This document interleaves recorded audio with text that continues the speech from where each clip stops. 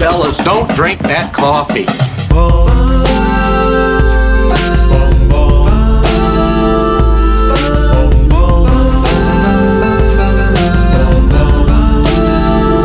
You'd never guess.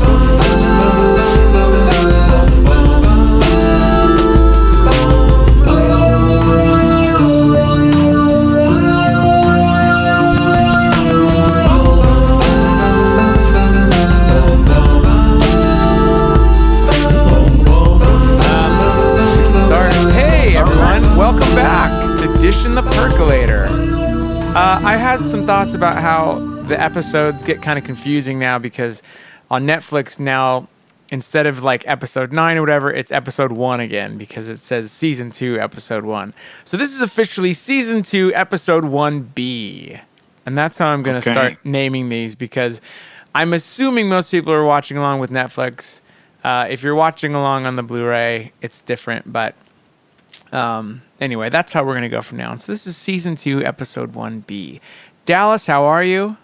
I'm fine. I'm wondering how many people own the Blu-ray. I do, and I think that our returning special guest, John Lorenz, do you also own the Blu-ray? I don't. It's been on like all my gift lists, and nobody's splurged for it yet. So he has but I have seen a lot of the special features. Sure. So yeah, and like I know that you own like a couple versions before that. I mean, yeah, that's my thing. I'm like, I've already bought this whole thing twice, and you know that they're gonna put it out again now. Yeah. So I'm waiting till it hits the bargain bin, 4K, if it ever does. 4K or whatever the new new format. Yeah. You know how many different versions, different formats of Blazing Saddles I have? Let me guess. 3? I have 3. Do you have the VHS DVD? I have 2 VHS. Oh, okay. I have 2 as well because one is widescreen. Well, one was the we've talked about this. I feel like where there's the farting scene, but they cut out the farts. Well, that's in like the special anniversary edition. And like so, there's the normal one you can buy on VHS, and then I was at like Tower Records before Tower Records was going out of business, and they had like a VHS section, and all the VHSs were like $2, and they had like an anniversary edition of Blazing Saddles, and I was like $2, heck yeah, and I bought it, and then I also had the Blu-ray and DVD, but whatever. No, it's cool. It's worth buying. You're dang right, it's cool. It's definitely worth buying every time you can find a copy of it. So. Welcome back. You can follow us on Twitter at PercolatorPod. All I do is just tweet out when we have a new episode out, so you might as well subscribe on iTunes. Let's see. You can follow Dallas at... What's your Twitter, Dallas? At Dallas_MC. Okay, no jokes. I was taking your temperature on jokes for this episode. No, I know. I felt like a lot of... Quick decisions were being made. I know. And John, you have a Twitter too. What is it? Mixtape Masta, Masta. Okay. And I also have a Tumblr that I'm going to start using again, it's Pop Culture Symphony. That's cool. Is that how does that work? Pop Culture Symphony. I don't even know. Just go to Tumblr and use the search, and new exciting news will start popping up soon about things. Oh, cool. We'll check that out. I know. And the last time we had an episode, you were like, there's something I'm working on. I can't announce it yet. I know. I thought it would be announced by now. It's supposed to come out in the paper this week. We should have waited. The paper. Holy crap. That's awesome. Yeah. Well, we will look forward to that. And hopefully this won't be the last time that we have you on. We have a lot of episodes to go. So let's get back right back into where we were. We were just talking about this, where we ended up. The last time we were talking about the episode, they had just given Andy and Lucy the big creative Flesh Worlds, and they wanted them to look through to find any evidence about Teresa Banks. And so the next scene and the next like big chunk of this episode is in the hospital. We're in Calhoun Memorial for a lot of the second half of the season premiere. And so they're talking to Jacoby, or Riff, as Dallas knows him. Mm-hmm. This begins a very kind of David Lynchian joke about the food. And so, like, it's runs through every scene for the next, like, 4 or 5 scenes. That's this plate of, like, it looks like, slop. It is crazy how many times they reference the food. And, like, that funny sound effect. Every time it shows up. There's almost more attention given to that than any other plot point. Yes. So you'd almost think like this is going to become a huge story point. And maybe in season 3 it does, but it never really pays off other than like he just drives it into the ground. And it starts with Dr. Jacoby. I'm sorry. I screwed that up. Jacoby, and I'm thinking of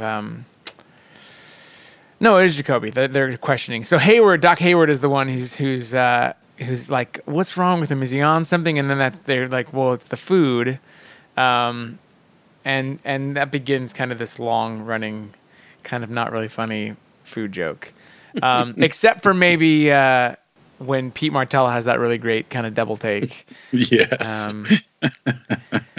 So they're questioning Jacoby about the locket, and he tells him the story about how he was chasing Leo the night that everyone found out about Laura, and he lost Leo, and that's when he saw James and Donna, so he followed them. We know that he gets the locket, and he starts talking a little bit about how kind of where Laura was at, because obviously he was seeing her. She was a patient, and he has a kind of an important line, I think, where he says that she allowed herself to be killed. Because Cooper says something about, like, what he's getting at. She didn't commit suicide, but he's thinking, like this was something that she just kind of let happen.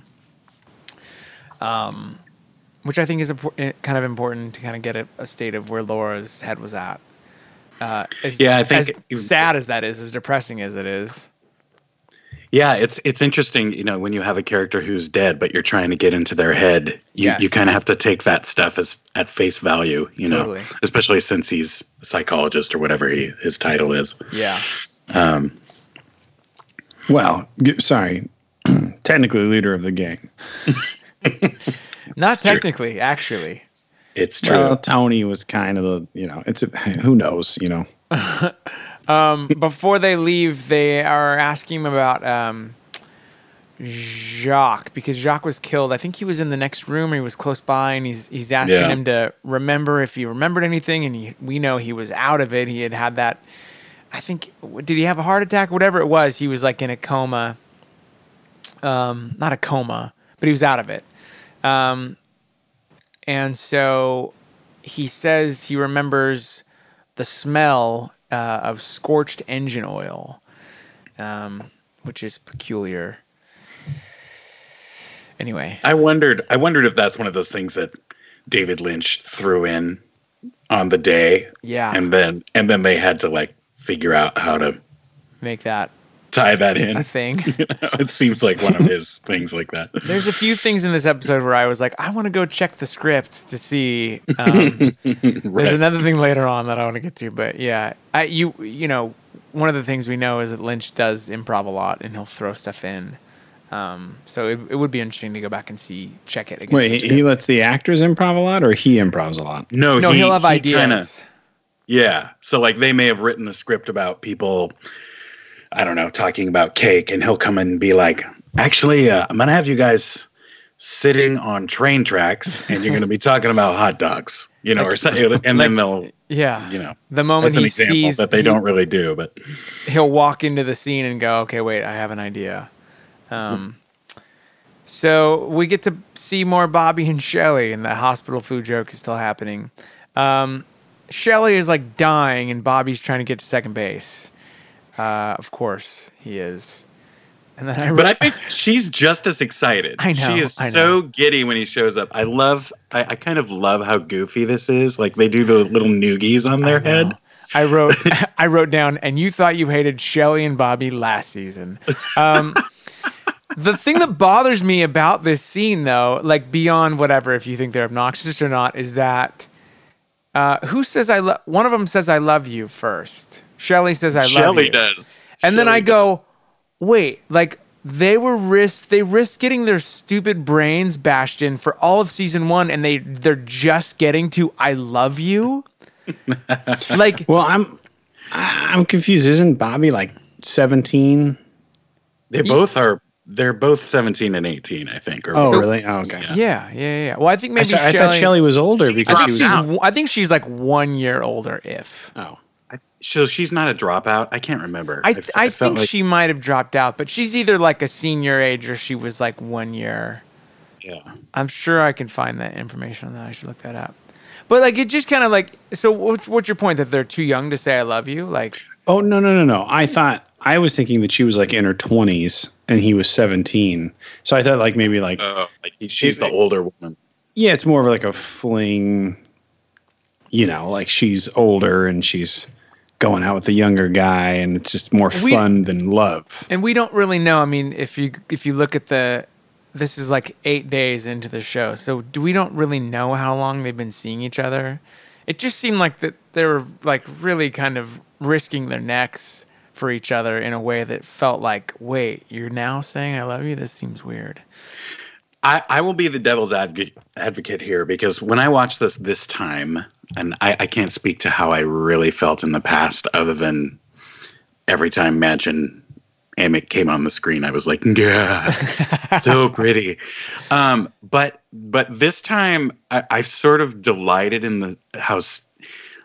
Like if it is new, like because the show is really not a very short period of time, like they're in that like puppy, I'm super attracted to you, we've just started giving into this whole thing. Sure. It's so intense that like the rest of the world doesn't matter. And again, with the whole kind of David Lynch, Mark Frost, like hearkening back to the movies when they were young, like it does feel like something out of some old movie where he's the rebel and, you know, they're going to run away together. And sure. All we need is our love and stuff like that. So I find the humor and I can enjoy that. But again, you have to go because I know they're just dumb kids in love, not because they're smart or thinking about things clearly. They both almost just died too. Right. So maybe they're like, hey, I have something I want to say. So maybe I'll give them a pass, but probably not. The Cooper. Wait. I gotta say one more thing about this. Please. Because so here's the other thing, and that I've noticed, I think now being older, looking back, like, so whatever you think of Bobby and the guy who plays Bobby, for me, what like his ace move and thing that he's really good at is sort of like astonished discovery. Okay. Uh-huh. So like that whole scene where he's like, I guess I love you too. Like he's completely astonished by it, but then he believes it. Like he's not, I feel like if that scene was played nowadays, he would be trying to play along with it, or you know what I mean? There would be a judge placed on it. And I think he does the same thing in the later scene, this episode. And that's why I wanted to bring it up. But no, I Dallas had a really good point about how Mark Frost is good at writing for high schoolers. How it's obnoxious, but because it's written for a 17-year-old. You know what I mean? Like he's good at making them not sound like they're 35 or whatever. Like the way that high schoolers talk. I thought that was a really good point. So whatever issues you have with them, partially is because they're supposed to be obnoxious teenagers. Anyway. It's Mark Frost's fault. Okay. Anyway, but they're committed. Okay. No, they are. So I think I mentioned this last time, but Cooper, I can't get over Cooper's hair in this episode. It's so big. Like he got shot and his hair just got huge. He looks like... Well, maybe it's like when you go blind, you know? Like your other senses get better. So he gets shot in the gut. Just grew. Dude, he looks like... I think I said this, but he looks like Steve Young, quarterback of the San Francisco 49ers. So... Then they see Ed. I love this scene. Ed's in the hospital because Nadine tried to commit suicide. There's a line. Ed says, "I heard you stop the couple," which is, I think, a really funny. Like, yeah, that's my favorite. That's my second favorite part of the show. When he says, "I heard you stop the couple," or this scene. Yeah, that line is the best. To have a line that, like, you've used that before, like, you know what I mean? Like, it's kind of a joke for, like, heard you got shot. Like, what? Like, this is so great. It's like a secondhand expression. Yeah. Because I think this happens episode often. Sorry. Say that one more time. I was going to say, I think this episode has tons of those. Like, this sort of cop lingo. And I can't think of the other examples. Maybe when we get further along. Well, I just think it's funny that Ed says this. Like, this is something that Ed says. I heard you stop a couple. Like, because he's used it before, and we kind of it's know how he greets him. It's so great. Yeah, I like that you picked it up because it's such a just kind of offhand thing, but I love that it's a sentence that Ed has used before. Like, the way he says it's awesome. So comfortable. Ed is smoking in the hospital, which is just terrific. I couldn't get over that either. And then we get Ed and Nadine's origin story, where, Ed and Norma were this thing, and then, she had this thing with Hank, and so he's bummed, and he says when he comes to, Nadine is there, and before he knows it, they're like, getting married, and he's, he meant to kind of have it annulled, but it never really, like, kind of didn't feel right 'cause she was so happy. And then, of course, on their honeymoon, he shoots out Nadine's eye. Just zapped a few. It's important to note, we were talking about Lynch and improv, is that Albert laughing was not in the script. He just started laughing, and David was like, he thinks this is funny, right? And Miguel Ferrer, who plays Albert, was like, yeah, I would think so. And so he's like, do it, laugh. Like, and it's so great because it's such a sad story, but it is funny. And I love him just, like, not being able to contain himself while Ed's telling the story. Yeah, it is funny. It's also kind of weird to me, though, that he laughs and, like, no one stops him from laughing. Yeah. Because they stop him earlier when he goes, he has some line about, I don't know, some hillbilly line, and then that's when Sheriff, like, gets him away. But yeah, he does kind of give him a look when he's laughing. Yeah, there's a look, but it is kind of, like, arguably it's pretty funny. Like, yeah. I don't know. It's a great scene. It is funny. We get the first clue that the giant talked about, the smiling bag. So one of the clues was there's a man in the smiling bag. And there is no man in the smiling bag now. That was, I guess that's Jacques. John, is that right? The man in the smiling bag? Yeah, so the bag is on the wall. Yeah, I remember that. But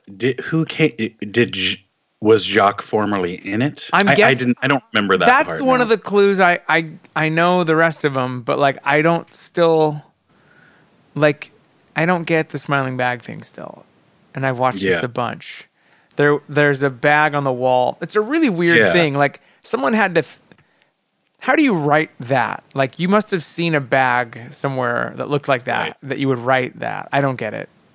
I kind of still don't get it. But in my head, it's always been that I think he didn't know that Jacques was dead when the giant came to him. So this was him saying that Jacques is dead. Okay. Basically. Yes. That's how I've always taken it since first time I saw this. Mm-hmm. There's another food joke as we get to Norma, who's there to see Shelley. And Norma has, like, this sweet mom jeans going on. Like, they're really fantastic. Yes. It's like the SNL sketch, the mom jeans. Yes. The 90s were cruel to some women. The 90s were great. And then it's she's walking out, and it's Ed and Nadine, and Norma sees this, and it's just kind of a drag. Yeah. I don't know. Yeah. I forget Norma. You do this every episode. Norma is the one who owns the double R. I'm not. I know who Norma is. I'm just saying that I don't care about Norma in this show right now because I don't know. Maybe she takes a bigger role in season 2, but she seems to be the most expendable character at this point, besides Nadine. More than Josie for you? No, not like personally. Like most of them are expendable personally. I'm talking about her character in the show seems to be the least necessary for the show to continue rolling on. Like you barely see her, and when she pops up, she's just annoying, and then she runs away. This is Hank's wife, right? So Hank is becoming a bigger deal. She's important, I guess. And she's Quincy Jones's wife. She was in the Mod Squad. Show her some respect. And in a way, she owns the Double R. So in a way, she's kind of like, imagine every other show that has that place that everybody meets up. Like, yeah, she's like Al. The coffee shop at Friends, or she's like Al in Happy Days, or, like that. It's, the guy from the Peach Pit on 90210. Max. She's Max. And don't tell me that Max isn't important.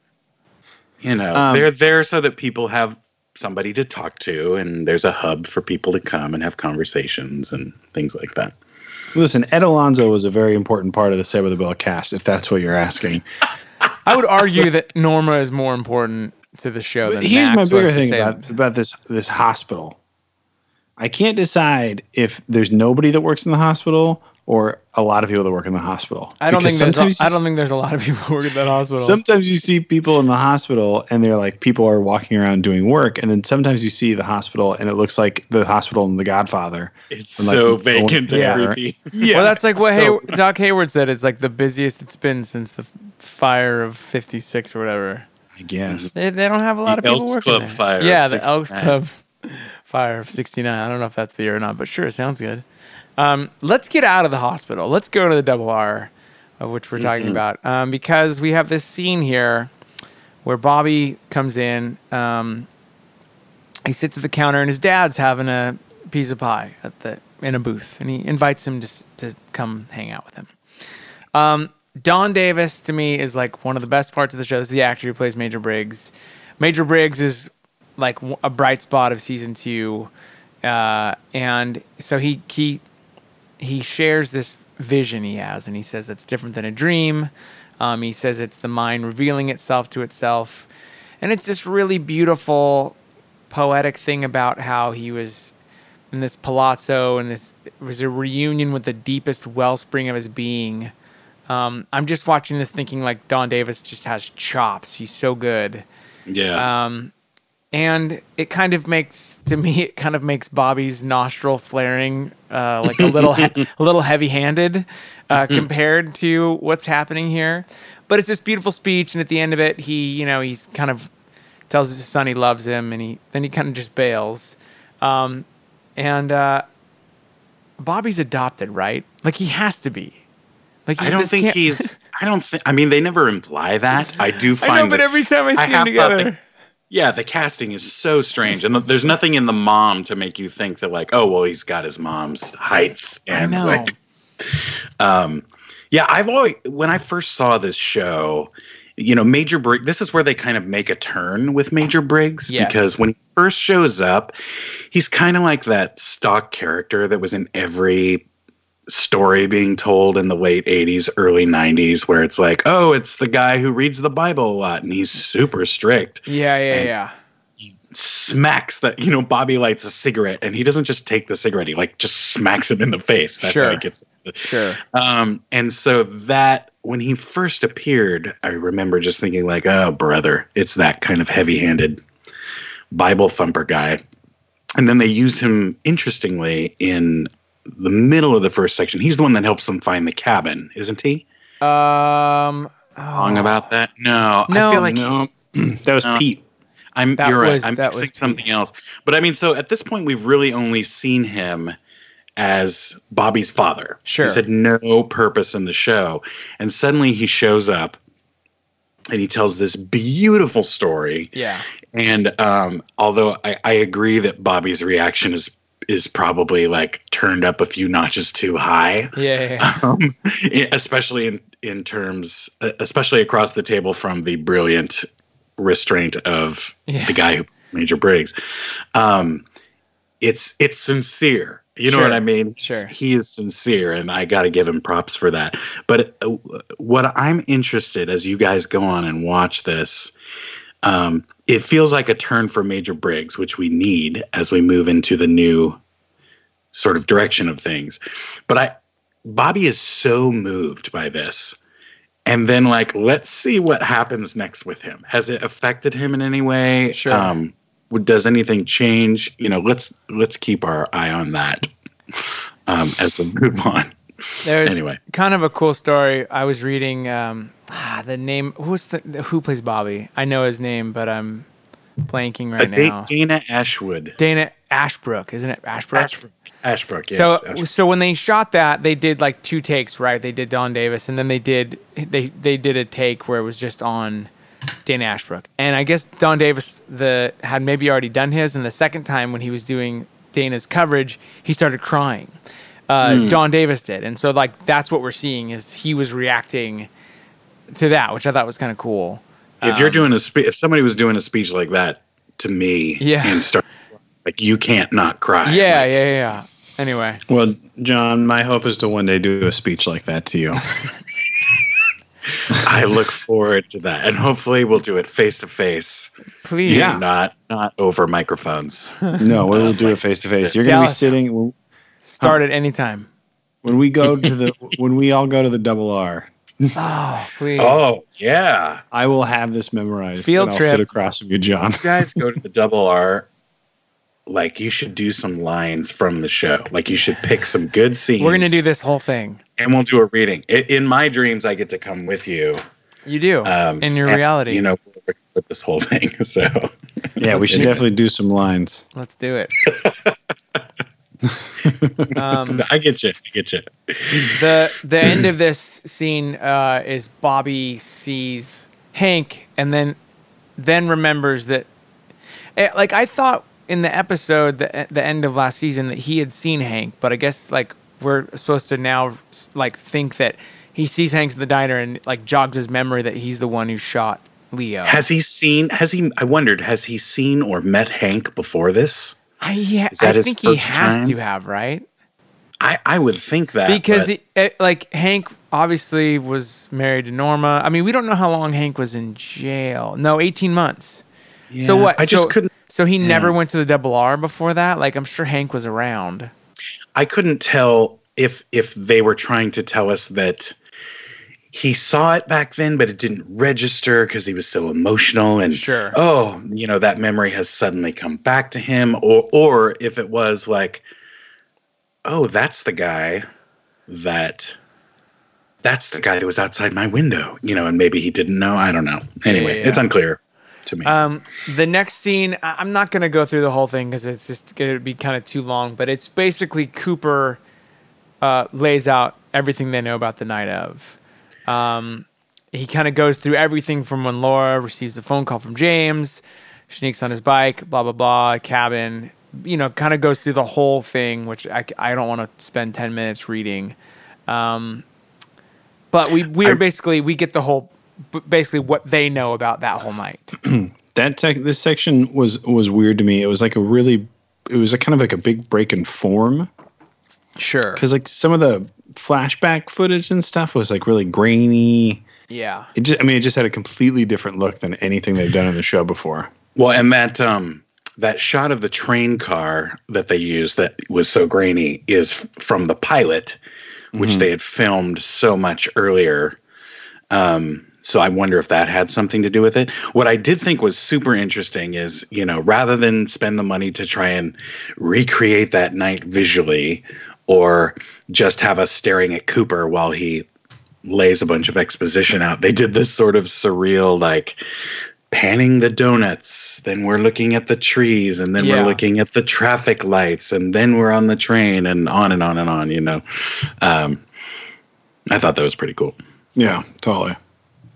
Because by giving us surreal things, we can still, it's sort of like disconnected enough for us to still be able to imagine the horrific things they're describing without being distracted by something specific. And you know how Lynch is, where it's all important to him. Like the trees are just as big of a deal as the murder mystery. Like, you know what I mean? That all that kind of the the surroundings and the details to him are such a big deal. So I think it makes sense too that he did that. It ends in Andy's crying again, of course, and Albert has a line about how it's a real three-hanky crime. And this is when Andy. We're starting to see a different side of Andy. Andy sticks up for himself. He calls him Albert Roserfelt or whatever, and he says, "I don't like the way you talk smart to the sheriff." And you just shut your mouth, and he storms off. And then there's that great scene where Lucy's kind of like, "Yeah, take that." And everybody else just looks at him but doesn't move. Yeah. I thought that was pretty But cool. Albert is like not phased. Albert's he's not phased at all by this. It's more entertaining, I think, for him than anything. I think he showed restraint. Like I would have expected him to. I was waiting like, oh, what's the wisecrack he makes here? Yeah, But then he doesn't. He's just kind of lets it go. I think he's impressed too. Yeah. Maybe a little bit. It ends though with Cooper talking about how everyone's dead or in a coma. This leaves only the third man who they don't know who that is. Sheriff goes to visit Pete. Sorry, Dallas, were you going to say something? Oh, I was just going to say, I think the third man might be in the waiting room with shoes, waiting to sell some shoes. Oh, you think it's that guy? I don't really. I just think it's funny to reference him because the show doesn't. Yeah, he's still waiting, huh? I just still realized waiting. that was the last half of our episode, and no one ever goes to. Nobody ever talks to him. In fact, what's interesting is the sheriff walks right past him to go visit Pete Martell. We just didn't see that scene, and I don't know if Sheriff's wearing new shoes when he goes to visit Pete, but Pete's got smoke inhalation, and they has a line about how they tape my lips to the tailpipe of a bus, which he delivers brilliantly. This scene is so great. It's great. Dallas and I are fans of Pete, and anytime he talks, it's fun. But the basic scene, the facts are Josie's gone, and they haven't found Catherine yet. So poor Pete, because the two ladies in his life are not there. I like how Truman is like a little worried when he says, I think she goes there to indulge a secret vice. Yeah. He wants to know very much what that is. Shopping. And then there's a dude with a pony calling for Josie. She's not there. And then he makes a collect call for Hong Kong, which that'd probably be pretty expensive from a payphone in Seattle. I don't know. What's funny is I've been watching Daredevil. Yeah. Mm-hmm. Which is a great show. And there was a scene, like I saw this scene, where he calls Hong Kong. Yeah. And there's that whole Hong Kong conversation kind of thing. In the next Daredevil episode I watched, there was like a thing about Hong Kong and like people making a phone call. Yeah. And for some reason I put the two shows together in my head, and I was trying to remember why the phone call and Daredevil, where it originated from. Yeah. And then like it just didn't make sense to me. It was from Twin for Peaks. the longest time. I was like, nothing connected for me, and I couldn't make sense of it until I remembered it was from Twin Peaks. You need to stop watching other shows, is what basically. You're right. That's my fault. The universe is telling you. I know. I should just stick to two. So do you go as slow as the show as this podcast goes, right? Like you watch one a week or something. You don't just binge. We haven't gotten through more than one a week, I feel like. Sure. Since we started. No, I feel like I don't want to go ahead. So I watch the shows when we know we're going to podcast. I'll watch it before we podcast. Sure. Yeah. There was one time we tried to do two. It just didn't work. Nap time got in the way. Yeah, nap time's always good. Ben and Jerry's ice cream. Speaking of casting, these guys actually, to me, even though obviously there's a huge height discrepancy, like they really do have the brother thing. Like it feels like they're brothers. But Jerry's describing this dish, and to me, this was like improv. What is this dish? Yeah, because there's no way anyone wrote this. There's like 18,000 ingredients. Well, and he says they wrap the head, and then they fill the head, and I'm like, is it a head of lettuce? Is it like a head of an animal? I think he mentions like hot dogs too. It was like, this is so made up. This can't be real. But anyway, they go, and that's when Hank is waiting for them. And we're just kind of like Hank's talking about. Go ahead. So hold on. So this is my second favorite part of the show. Oh, go ahead. My first favorite part of the show. I can't believe you skipped over it. It actually makes me mad at you that you skipped over it. What happened? But What did the I miss? establishing shot of Hank in the room is like fantastic. Oh, I don't even remember. It's him in the Oh, leather man. He's jacket. doing like he's wearing his black outfit. His leather and jacket. he's sort of like looks He's like just George looking- Michael and Faith against the fireplace. Yeah, he's looking. doing- He's got one leg up on the stone little bench Yes. there, and he's just looking into the fireplace. Yeah. With a leather jacket on, and then they open the doors, and he doesn't move or turn around when they open the doors until they say his name or whatever, and then he turns around. It's so great. Oh, dude, that's something Like- that I missed. I'm gonna have to go and like it didn't strike me at all. That's awesome though. It's seriously like I was expecting literally like them to open the door and just hear like a guitar go. Normally that's what happens in the show, by the way, is the guitar just goes wow. Oh, it's great. It was so good. All the other scenes that we've seen Hank in, unless I'm mistaken, like he's so with Norma, he's kind of like trying to be on his good side and, trying to do whatever she says. And even when he's doing his sort of criminal stuff, he feels desperate, but here he's so tough. Well, we talked about it last time. He's usually on the phone. Like Hank makes a lot of phone calls. Like, yes. He really, really racks up the minutes. But yeah, no, this is great. I mean, I like him and this dynamic where, he's obviously like could kill both of these guys with his fingers, but they're kind of his employer. So there's this tension where like, Jerry, he does something to Jerry to make him mad, and then he's like kind of, giving him like a noogie or something like, anyway. And then there's a line about, Hank, don't get too involved. You're the bicep, relax till we say flex.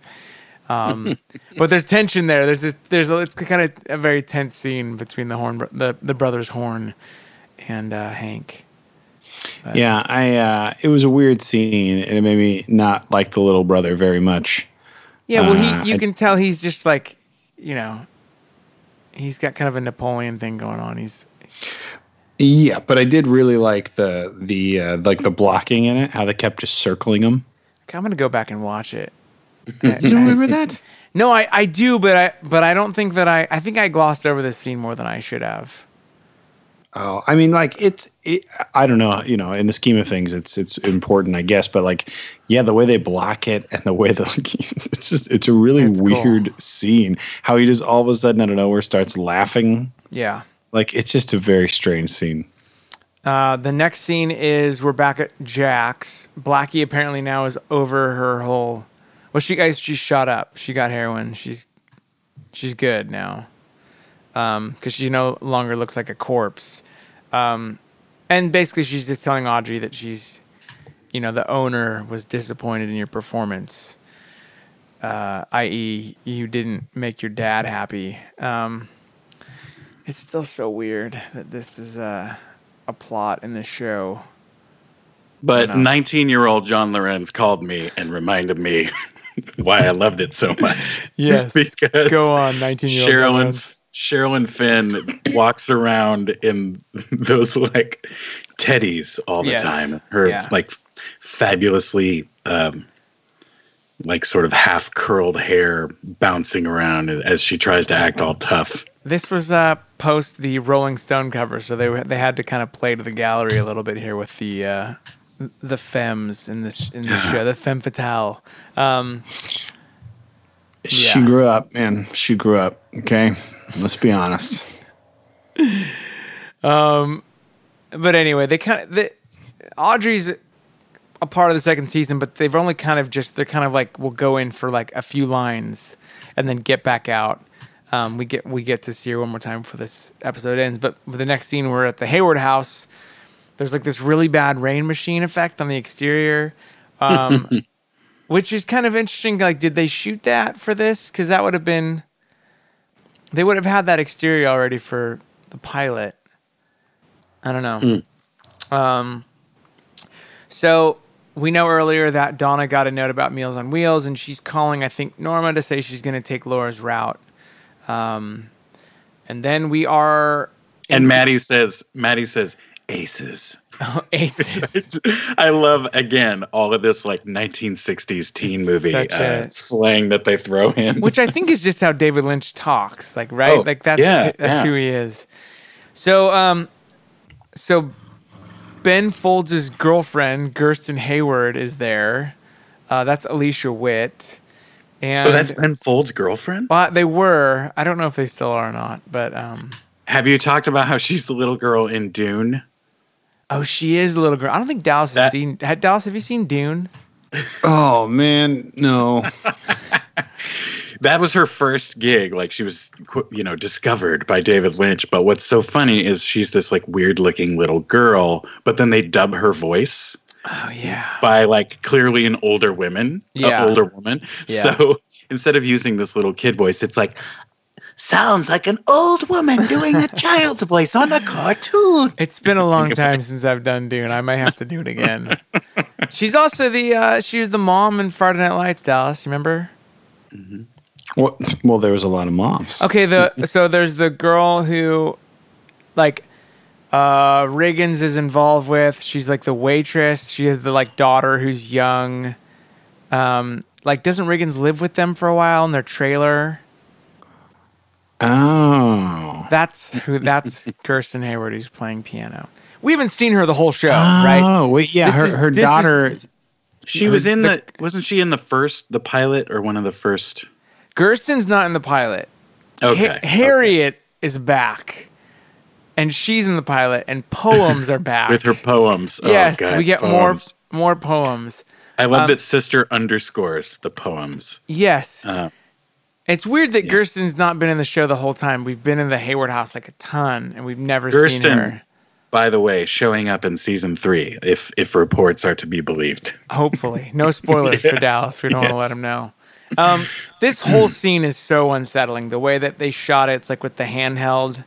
And Leland's there wearing a tux. Why is Leland wearing a tux?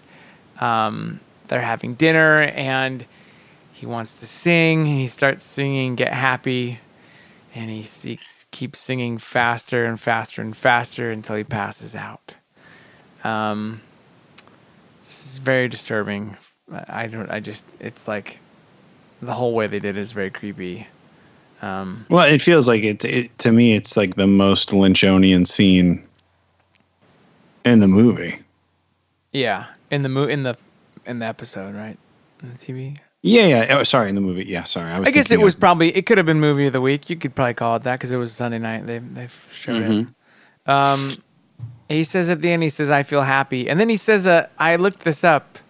It's a song. Yeah, begin the begin. Yeah, okay. I was like, what does he say? I never heard. I guess I had heard him say that, but I never thought about what he was saying. But it's like a Cole Porter song. I was so glad they cut away. Like I was so uncomfortable by what had been going on. Yes. I was glad he didn't start another one. Yeah. I don't know. Any thoughts on this? The scene? Yeah, I mean. Yeah, I mean, I think they're like, dude, like like I said, it's the most like David Lynch scene to me in the whole episode. And like the fact that Leland's wearing a tuxedo makes perfect sense because his hair is also white. Yes. Like nothing makes sense about it, you know? Like, when have you gone to a dinner party where you're wearing a tux? Like every dinner party I go to.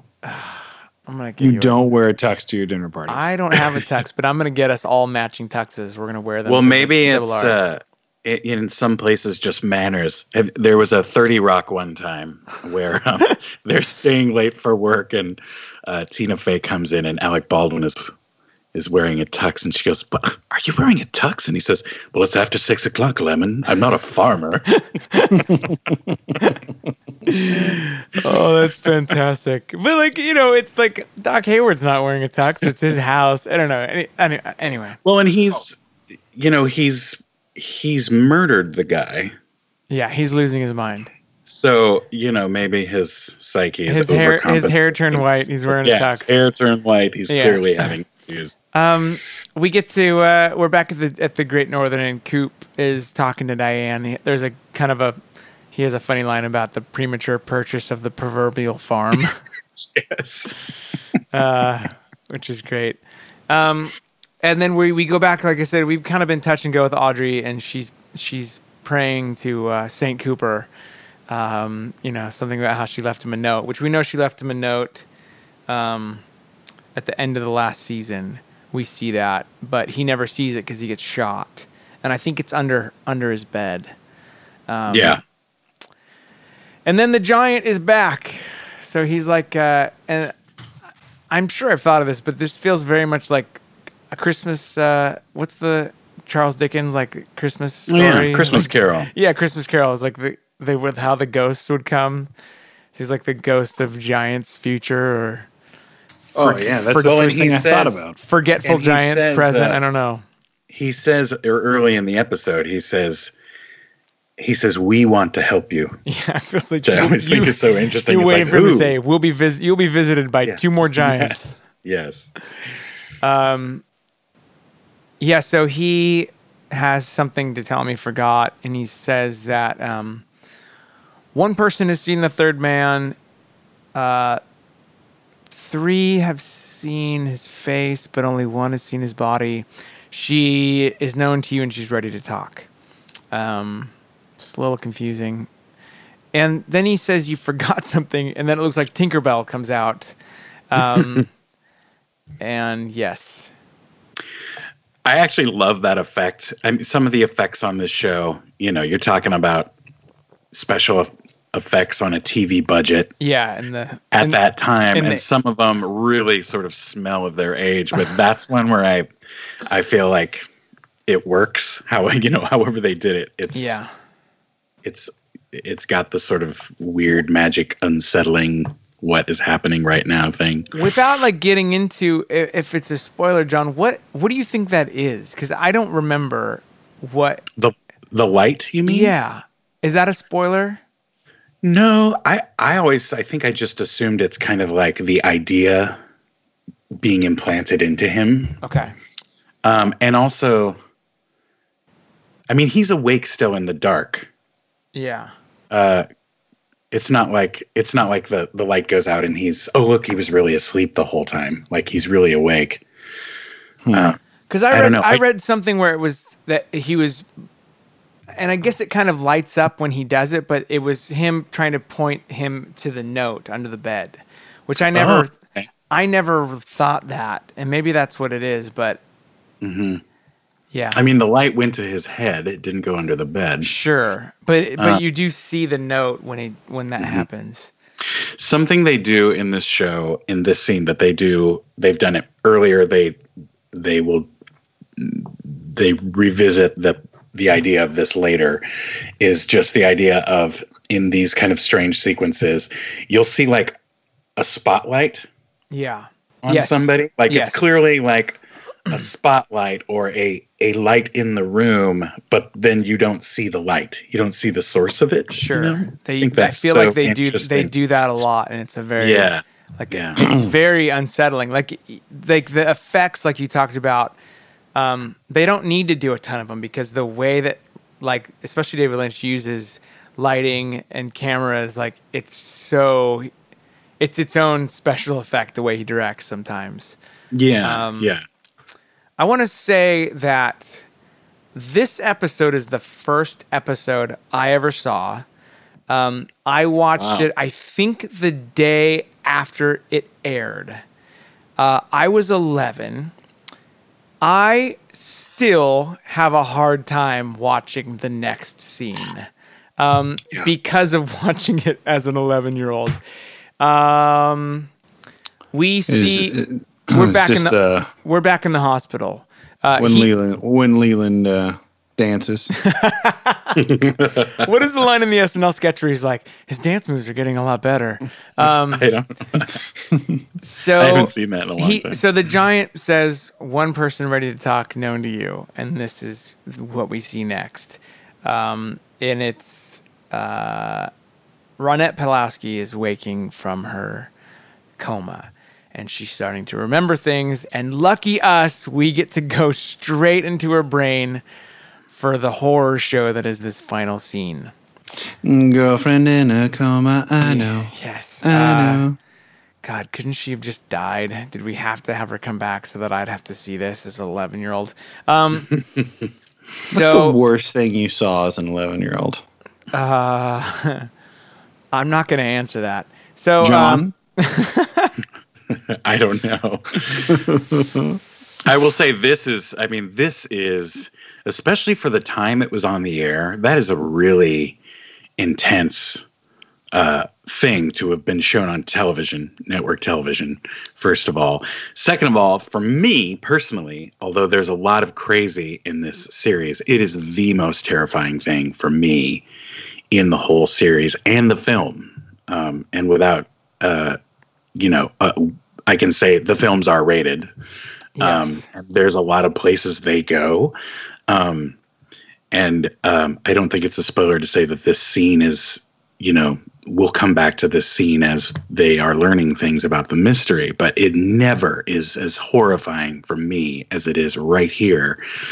I watched it last week. I watched it again tonight, actually, before we did this, and I just get chills and my eyes tear up. It's insane. I couldn't go. Like, I watched it when we did the last podcast. I got to the end tonight because I was kind of reviewing, and I just stopped it. I'm like, know what happens. Don't need to do it. I'm a 37-year-old man, and I'm terrified of that scene. Interesting. Wow. Yeah, and knowing it's coming now, like when you hit the hospital hallway, and then it just starts. It's like the slowest fade in, or not fade, but it's a zoom. Or as you start moving down the hall, like my spine starts tingling. See, now I would have said The Burbs. I love The Burbs. Probably the scariest thing I saw when I was 11 was The Burbs. Burbs is pretty terrifying. Yeah, there were some scary parts of The Burbs when you're 11. Sure, when you're 11. Sure. Yeah. So Tom Hanks. I've taught my daughter. My daughter loves getting pizza, and I've taught her to call him the pizza dude. Not the pizza dude in that movie. It's the pizza dude. And yeah, The Burbs. Anyway, sorry. The Burbs would be worth a rewatch. It's been a long time. it's on Netflix. It's good. Yeah. Good. So we're zooming in down the hallway, and it's the same thing. Like, as soon as I know it's happening, I'm like, my whole body gets kind of like, So we see her waking up, and the first thing, it's like that quick jump to the train car. Is it the same shot as earlier? I don't know. I'm too chicken to go back and look. But then it's an exterior of the train car is the first thing that we get with that huge just swell of sound. I think it's a different shot because it's at night. Dallas has been calling this guy Eskimo Joe, but we know that that's not true at this point. They've named him, right, John? I don't. I was going to ask you, and I've been Dallas, afraid. Does he have a name? Yeah, Eskimo Joe. No, I'm pretty sure. Does he have a name that on the show that they call him? Because they the pizza dude. They referred to him. Because I feel like we got his name in the Dream episode where Mike is talking about him. So his name is Bob. We know that. Yes. We've known that since episode 3. Yes. We see him in the train car. He's very scary. He is. We don't actually see. He's got a knife, and they show him stabbing. We don't actually see him stabbing her. Am I wrong? I thought he was just bludgeoning her. Yeah, we don't. But the shot is like down and up of him. Like the first thing we see is the most terrifying shot, and it's like end of the train car. And I'm guessing this is obviously we're seeing what Ronette saw. Yeah, it's like at the far away, and she's on the ground, dead, and he's screaming. And then they show him, like, yeah, you said bludgeoning, and then it's her, Laura, like, just like with blood on her face, just like screaming, and then him. Do we see him? What do we see? It's hard for me to get through this. You see, so you do see. You see him bludgeoning her, and it's kind of an upshot. Yes. You see a couple of shots of Laura like screaming, like you said, where her eyes, it's not just terror. Like that's what's so weird about her eyes. Like there's something else she's in there that I involved. can't, that I can't like quite figure out at this point. And then eventually the last shot of it is that you see her lying dead, and it sort of pans down over her body. You can see that she's wearing some kind of nightie or lingerie. And then you see his hands kind of fumbling. And then when it pans up to his face, he looks up and screams. And then the camera's looking down at him, and he's like sort of screaming in something like it's primal. Like you can't tell if it's victory. You can't. It's not victory. It's not anguish. It's like something crazy in the middle, and then it freezes on his face, which is so nutty. Yeah. I literally hated that it froze on his face. I know, because then it's like executive producer. Yeah, blah, exactly. blah, blah. I'm like, that's an like 80s thing, though. That's like what you do at the end of an 80s show is freeze. 100%. But that's why I kind of hated it so much. I liked Lynch's choice, though, that instead of from that to go to the photo of Laura Palmer, like we've gotten every episode, it's Kirsten Hayward playing the piano. Yes. Like that's what they roll credit over. There it is. Season 2, episode 1. Oh man. Yeah, like I said, I think the ending of this episode and like the flashbacks before, like it's. I remember seeing some of it in the pilot, but it is such like a abrupt switch in tone, as far as like not tone, not by the wrong word, but abrupt switch in like just visual like theme kind of, and it was really jarring. Like I know what you're saying, Sean. Like the last scene is pretty jarring to watch, and like you just don't know exactly what's going on. Sure. But like it doesn't feel like crime scene reenactment. You know, it feels like there's another level of something happening. It's like a horror movie. Yeah. Yeah, it's weird. It's very weird. I've seen this with, obviously I've shown this to people, and there's just a special place in my brain, and I think I've either like heard about people recounting like when they saw this, if they were like a certain age, how it really just like was way too much for an 11-year-old or a kid, you know, like it's just so intense. But you know what? I taped it and I watched it, and you know, there you go. Dallas, I'm curious to know how you. Yeah, so were you found it unsettling, but sort of curious because it felt like a different film language. I mean, I found it unsettling because of the content, but it was just weird. It was like it was like before, like I said, when the show to me feels, you know, as far as the visually watching the show, it's like a very clean, very like late 80s, early 90s kind of film. You know what I mean? Like the way it looks is like unmistakably of that time period. Mm-hmm.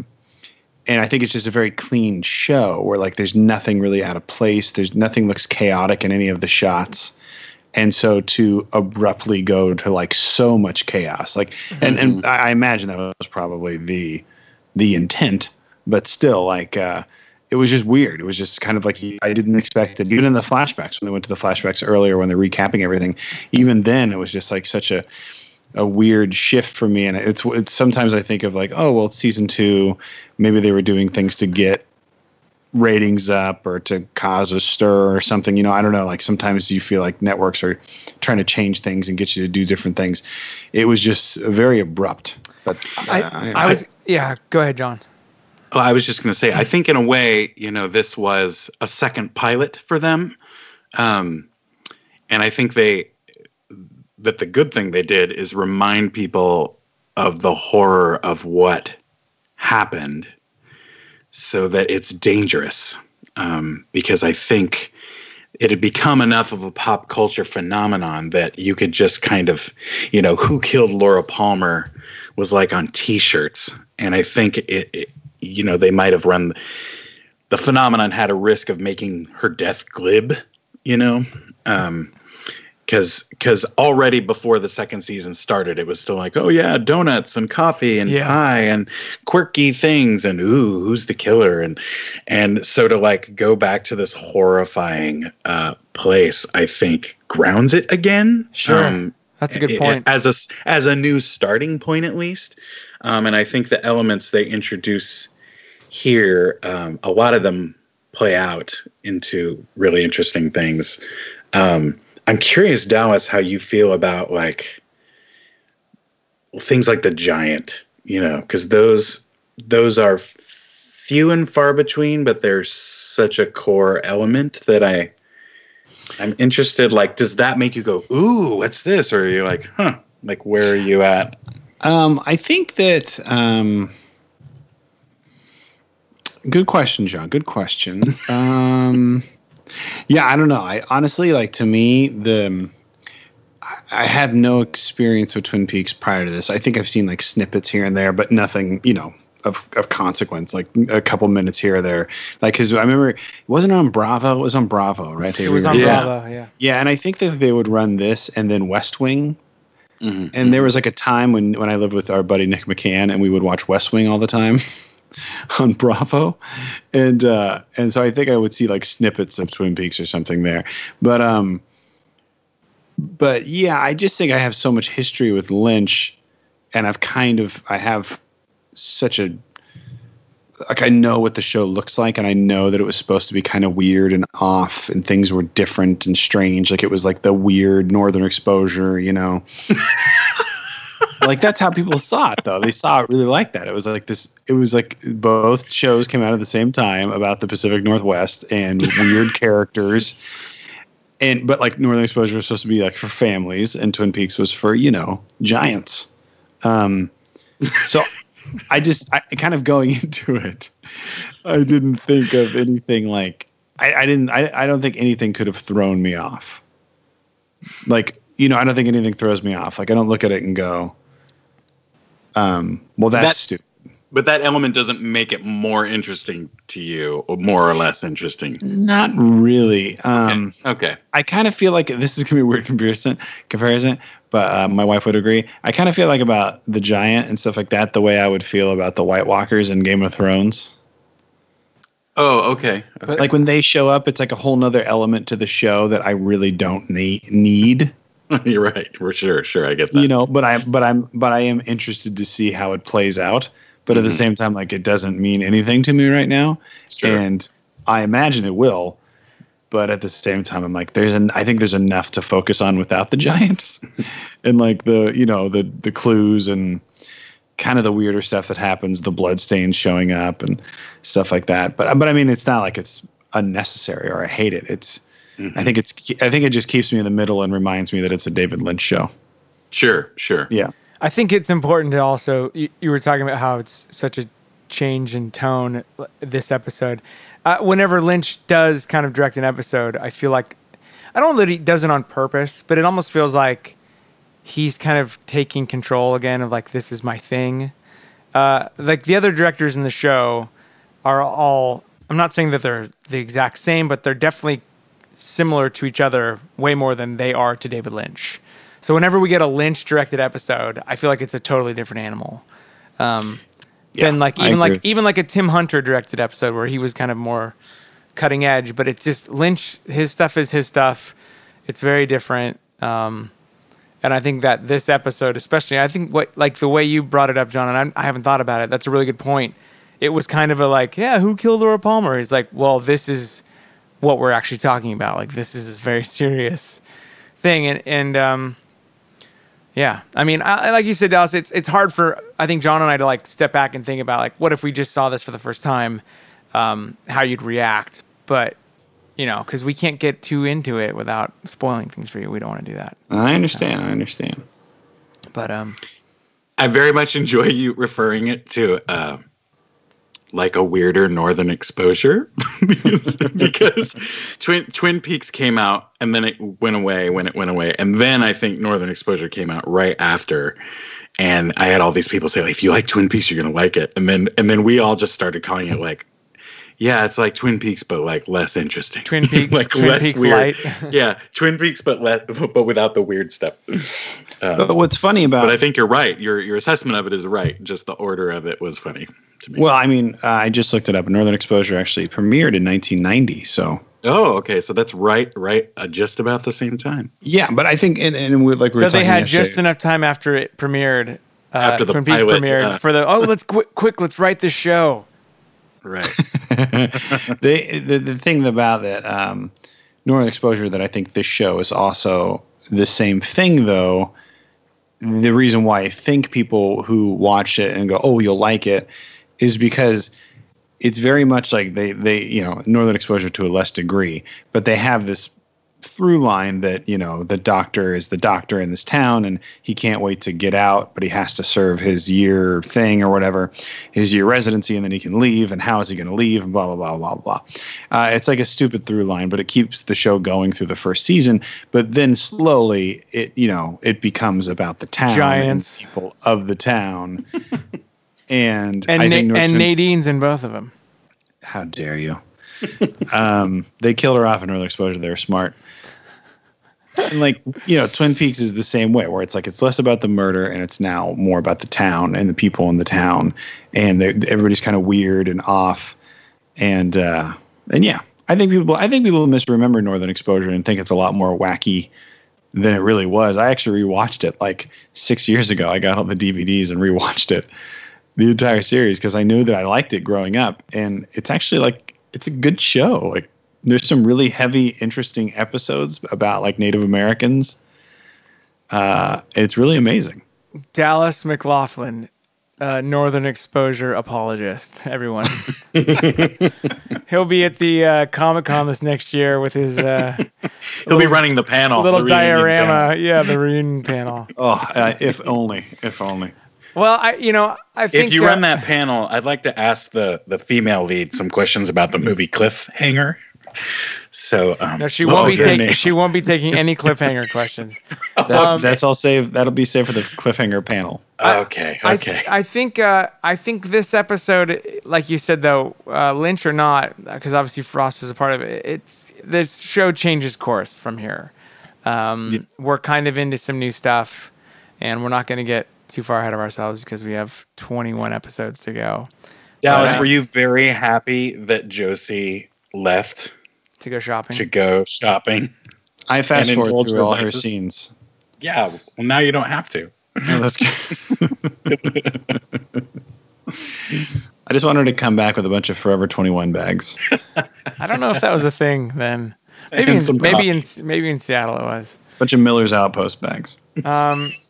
Well, I thought I would. I wanted to end with the thing that the giant says at the end of this, and he says, "Don't try to find all the answers at once. A path is made by laying one stone in front of another." And Dallas and John, we have just laid another stone in the path of Dish and the Percolator. That's sweet. There are so many things in this show that I think are brilliant isms for life.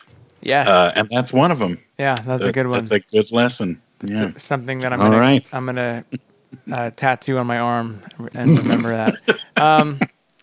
Well, thank you, John, for joining us. Thank you so much. Season I 2, look forward to episode 1. listening, and if you want to play again, I would love to. Yeah, for we'll sure. have to have you back. We got a lot of Twin Peaks stuff ahead of us, so we got to get moving. But thanks again, everyone, for listening. You can follow us at PercolatorPod.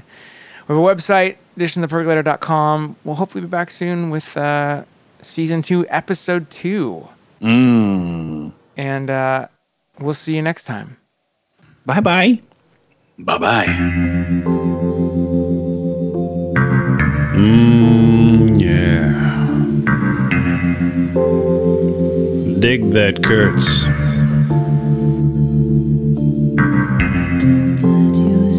Don't let yourself be hurt this time.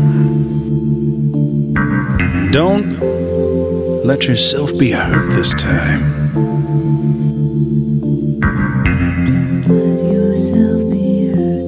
Then I saw your face. Then I saw your smile. The sky is still blue. The clouds come and go. Yet something is different. Are we falling in love? Don't let yourself be hurt this time. Don't let yourself be hurt this time. Then your kiss so soft, then your touch so warm. The stars still shine bright, the mountains still high.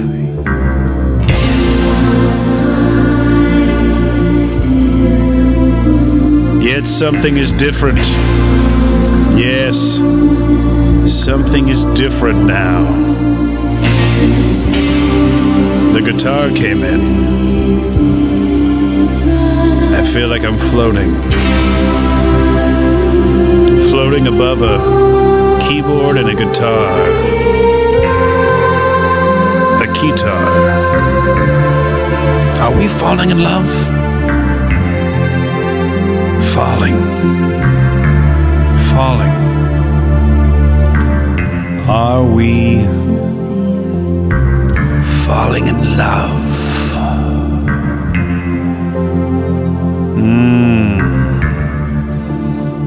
That's the ketchup.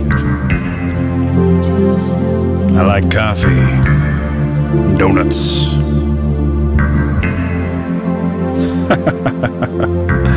Russ Tamblyn.